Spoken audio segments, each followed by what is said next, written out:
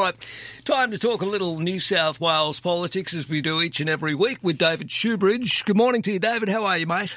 Yeah, not too bad for a Monday, Marcus. How about yourself? Yeah, are you keeping well? Yeah, actually, I've been trying to do less work over the last few weeks. Kind of succeeded for some of it. Back full-time today, so looking forward to it, actually. Yeah. I had a bit of COVID, like so many millions of Australians, but I think I'm finally over the sort of the hangover that it leaves for a couple of weeks. No, good. I'm looking forward to it, Marcus. All right, let's start with letting it rip. There's a lot of discussion. I know that the Djokovic incident has probably taken things off the front page, but it doesn't matter. We still have major outbreaks of COVID right across New South Wales. The Premier is being criticised in some quarters for allowing unvaccinated people to become a part of everything on the 15th. It's more than a month now since unvaccinated people have been allowed to join the rest of us. In hindsight, probably not the right decision to make. I mean, what do you make of where we are in the state at the moment? I mean, business confidence is down some 40%. Yeah, well, I've got to say, it's a bit of a red-hot mess in New South Wales. I don't think it was a plan so much that the Premier had. I think it was more a sort of ideological bent. He won his position promising to never do another lockdown, dismantle all that public health stuff, and he's kept that ideological position up regardless. And, you know, you have a look at some of the figures coming from ICUs. At one stage last week, every single person in intensive care in, say, Lismore Hospital was unvaccinated. It's a huge burden on the health system. It's one of the sources, the most ready sources to actually spread infection around the community. And also there should be a very clear message to everybody to get vaccinated. What was all that Novak Djokovic stuff for? Not letting him in because he wasn't vaccinated. And meanwhile, let it rip in New South Wales. So I don't think so much it's a plan. It's more an ideology that's playing out with ordinary people's lives, and that's what we're getting in New South Wales. All right. I've spoken to Labor about this morning, but it seems that there's been another broken promise by the state government in relation to the hiring of fat cats. The number of highly paid public sector fat cats in the state has grown almost 3 times faster than the amount of nurses employed by the state government.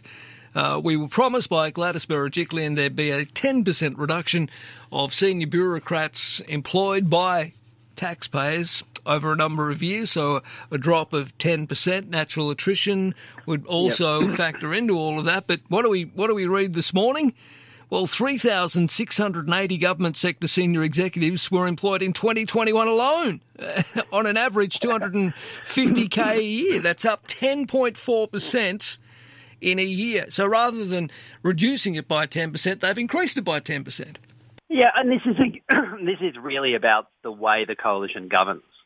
You see, coalition governments have a lot more in common with the senior managers and the very senior managers who are trying to sort of screw down wages, be tough on employers, keep a cap on entitlements. They have a lot more in common with those senior managers than they do with the people actually doing the work. The nurses, the people on the front line doing the work, and you see that very clearly in these numbers. They're actually employed more additional fat cats last year, more additional, and you need some senior managers. I'm not saying of course you obviously need some senior managers, but the idea that we employed more people as senior executives, more additional senior executives last year than we employed additional nurses in the middle of a pandemic.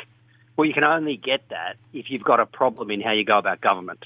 If your idea about government is about screwing down the people doing the work and siding with those senior managers who are doing that job for you. And that's the way the coalition governs. Yeah, it seems to me. Look, I understand that we're going to have issues with people furloughed because of COVID, and it's not as if we can go out today and employ another 5,000 nurses, or can we? Well, absolutely, we need to go out and employ another 5,000 nurses. We need to encourage a lot of those nurses who, over the last decade, have given up in disgust about the lack of proper respect, the lack of good pay, And you know, in the last 2 years, just the sheer overwork that they've had. And we need to be going out to encourage them to remain in the workforce and to return to the workforce. And that means offering them things like we've seen in the UK, like a very serious bonus for nurses who have stayed on during the pandemic, and maybe the promise of a bonus at the end of the year if you stick it out for the next 12 months with us. I mean, that's how we actually improve the health system, by respecting the people doing the work, not employing another senior executive to find another nasty little way of screwing down nurses' wages. All right. What about this plan to enlist retired staff to fill the gaps in teacher shortages? Some say that it's a little dangerous. Well, I think it's more than a little dangerous if it starts with the idea that your current policy settings are pissing off the current teaching workforce. If your current policy settings are not respecting teachers and giving them the pay and the credit that they've deserved. I mean, I tell you, the last 2 years has taught us how important the job of teachers are and how bloody hard it is. Yeah. You know, if you've tried to teach your kids at home, if that hasn't given you a fresh respect for the teaching profession, I don't know what has. You see, I think there are some good points in trying to encourage people who have given up on teaching to go back into the profession. But the way you do that is you respect teachers. You pay them a decent wage. You don't have a pay freeze on them. You don't throw the additional administrative work at them. You say more than thank you. You actually, put your hand in your pocket and you pay them the wage that they deserve for a bloody hard job. No, well said. All right, mate. Well, let's finish on this. The real star, the world number one, will still play in the Australian Open tonight. Her name is Ashley Barty. She'll play Lisa Sarenko from the Ukraine at 7 o'clock, and then we can forget about the other bloke. You've got to love Ash Barty. And I tell you what, for 100 different reasons, I'm so glad she's there. I'm glad she's got citizenship and Alex Hawke can't deport her. Yes. I'm glad she's got that.